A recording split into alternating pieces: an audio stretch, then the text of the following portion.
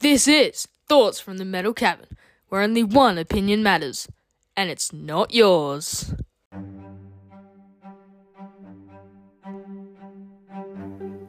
G'day there. How's your day been? Yeah, mine's probably been the same. But seeing as you have bothered to go to your podcast provider and choose this podcast to listen to, I guess I better expand on the day at hand. So this is what I've found interesting in the last day or so. This is the Almanac Report on Thoughts from the Metal Cabin. G'day there, and thanks once again for taking some time out of your day to listen to me ramble on about things that basically interest no one except myself. Earlier today, and this being Wednesday, New Zealand Cricket announced that they had released Trent Boult from his Central New Zealand contract following some weeks of negotiations, ostensibly in order to spend more time with his wife and young family, but which will also give him the ability to play more T20 league cricket around the world without having to be burdened by that pesky international cricket that his contract would have tied him to. A contract that you suspect would have earned him a lot less money for more time on the cricket field than playing in a few choice T20 competitions around the world will do. Now, firstly, let me just say this. Everybody just calm down. It's almost as if cricket has irrevocably changed forever by this one announcement. It was amazing the feedback that was coming from the sports and cricket sites today. It was basically, they all come out saying that this will lead to a flood of players abandoning international cricket with their countries in the chase for the easy money on the T20 circuit. Now let me say from the outset that I don't believe this will be the case, and recent history tends to support that.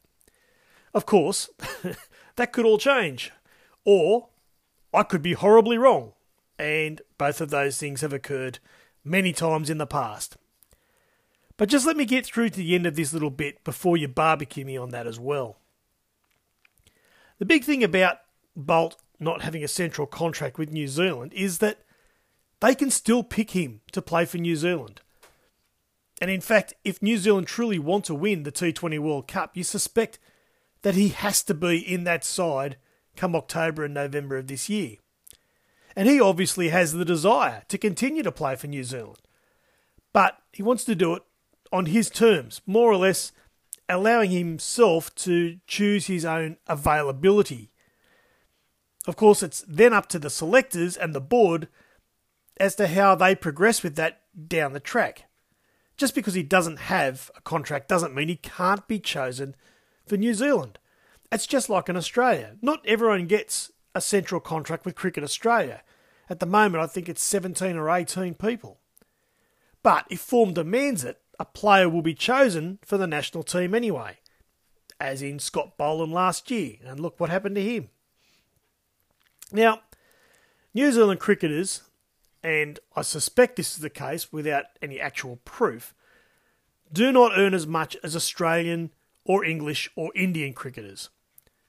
Now, players such as Dave Warner, Khawaja, Smith, and even Glenn Maxwell continue to earn amazing money on their Cricket Australia contracts, such that they don't feel as though they have to rush off to the riches of the T20 leagues to top up their superannuation. Not at this point. Now, Warner and Khawaja are still playing for Australia at the age of 36. Warner's playing in all three forms of the game. And there's no reason why Khawaja couldn't, or that Smith couldn't, or Maxwell couldn't. But the result of Boult doing this does open up the possibility of countries who do not have the riches that those three main countries have to offer their players could be at a possibility of losing their best players to these opportunities in T20 leagues if the money's there for them. Now, Boult is in high demand in T20 cricket at the moment. His record over the last couple of years has skyrocketed. And as a fast bowler rather than a batsman, in the case of the 4 Australians I've just mentioned, his body's prone to more injuries than batsmen. So he has a time frame within which he can earn big dollars while he is still at the peak of form and fitness. Now, that may be another 2 years. It may be 4 years. But at the age of 33, there is a certain time frame on that. And whatever it is, he can earn more money playing T20 domestic cricket competitions than he can, probably, playing tests and ODIs for New Zealand, for also far less collateral on his body. If you're only bowling a maximum of 4 overs a match rather than 10 overs a match in an ODI or up to 40 overs in a whole test match.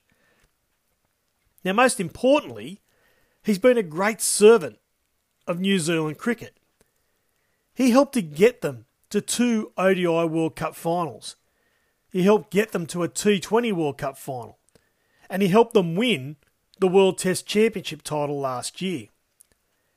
Now, in the 12 months since all of that, New Zealand cricket has seen the retirements of Ross Taylor and BJ Watling. And there's a changing of the guard in progress.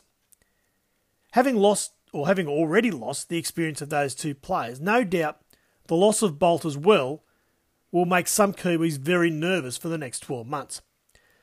But their bowling stocks are still strong. They've still got Southey, Wagner, Henry and Jamieson in the front line. And they've got some young kids beginning to make their way through as well.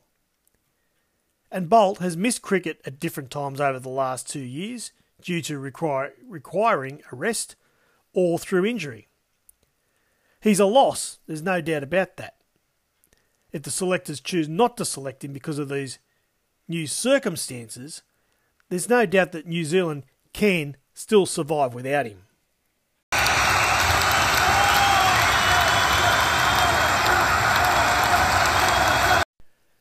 The fear continues to be that players in their prime will choose to give up international cricket in order to chase the riches of the T20 World Circuit. And that's still a prevalent case to consider going forward. In the West Indies, this occurred a number of years ago with high-profile cricketers such as Chris Gayle, Kieron Pollard, Dwayne Bravo, Andre Russell and Sunil Narine, amongst others, looking for the greater riches of these T20 tournaments than what the Caribbean Cricket Board could offer them for their services. As a result, the West Indies forged on without those stars. They actually not cut them loose as such, but more or less said, well, we need to start looking in a different direction. And they started to put together a squad of young players who had the desire to represent their team in international cricket. And through this, 2 things occurred.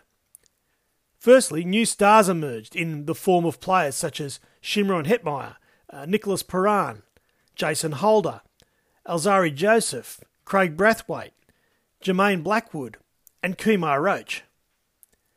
Secondly, they started winning cricket series again, in all forms of the game, but most pleasingly in the Test arena. Now, in a similar way, South Africa are having the same conversation. Over the last few years, they've lost players to England over the Kolpak laws, which have only just been tightened up. And in recent times, their captain, Faf du Plessis, retired at a time when he was still one of their best in order to reap the rewards of the T20 circuit. But in their place, there have been new, young and exciting cricketers have come in and they're beginning to make their mark. And for me, honestly, perhaps this is where world cricket can actually gain rather than lose and panic about players deciding to forego international cricket. Now, if cricket is in their mid to late 20s, with years left of their career ahead of them, start to refuse contracts with their country in order to play just the T20 circuit, then that would be a case for concern. But, as in the case of both Bolt and du Plessis in this instance, it is players who have played for their country for over a decade and are moving into their mid-30s. It's a bit like doing the gardening. and cutting back your plants and trees in your garden. Getting rid of the dead wood or the parts of those plants that are sprawling but unhealthy. By pruning back those plants, there's an initial ugly look about them, but they eventually come back with new growth and look healthier than ever and begin to grow again. And that is what a situation like Trent Boult could be used as. He has been a great servant for New Zealand cricket, but New Zealand cricket is starting to wane just a little bit after the highs of the last 2 years. Boult's decision immediately looks like being a huge blow for New Zealand cricket. But it gives those young kids back in first-class cricket the opportunity to fight for a place in the international team. Now, it might take 6 months for a real contender to come through, but that competition to take Boult's spot is now a real one. The spot is there to be taken. Whereas if he was still playing, that spot would probably be blocked for another 2 years or so. And perhaps the real competition behind him wouldn't really occur because they are resigned to him always being chosen. International cricket will continue to thrive as long as there are players coming through whose desire is to represent their country and to succeed for their country. I mean, that's how all kids start out. That's how you and I started out. They don't start playing cricket to be rich by playing in it for a T20 province overseas and being paid hundreds of thousands of dollars for a few weeks' work. They want to play for their country and they want to win. As long as that remains, international cricket has nothing to worry about. Trent Boult had that desire. And for 12 years he did it with honour and great success for his country. Now he wants to spend more time with his family and still be able to provide for his family. His decision, at his age and with his history, should be applauded, not decried. He leaves international cricket with his country in good hands, and having been a major part of building that, he deserves to go out with that goodwill.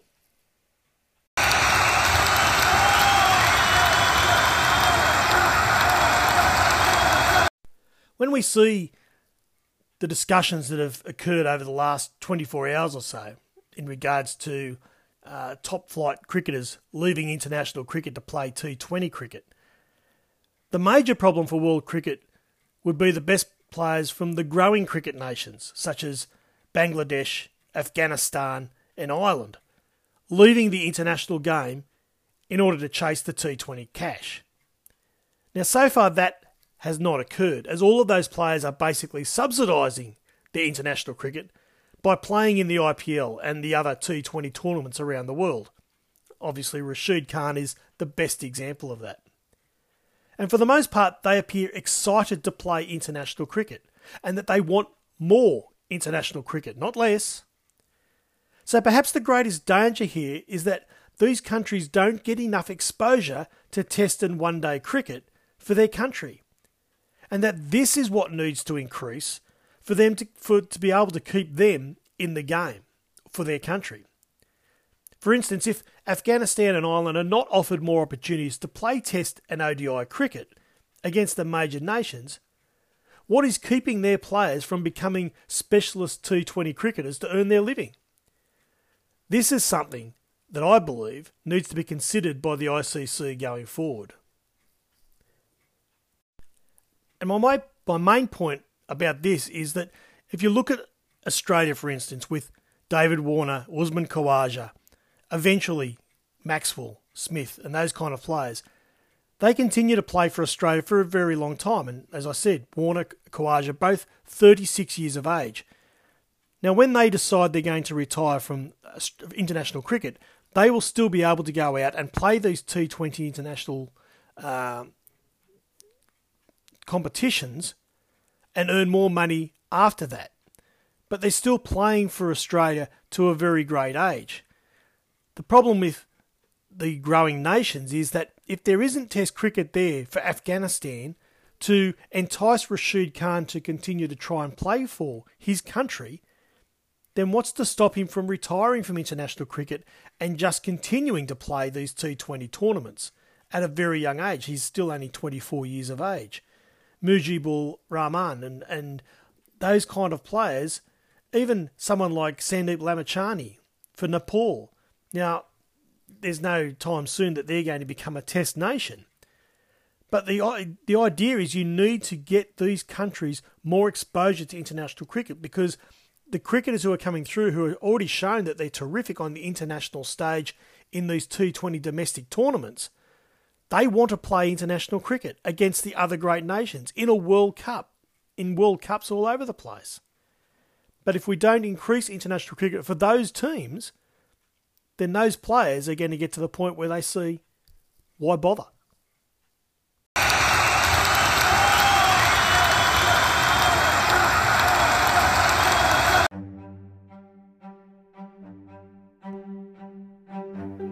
That's all for today's edition of the Almanac Report. Thanks for tuning in, and I hope you'll come back and check out further episodes down the track, right here on the podcast Thoughts for the Metal Cabin.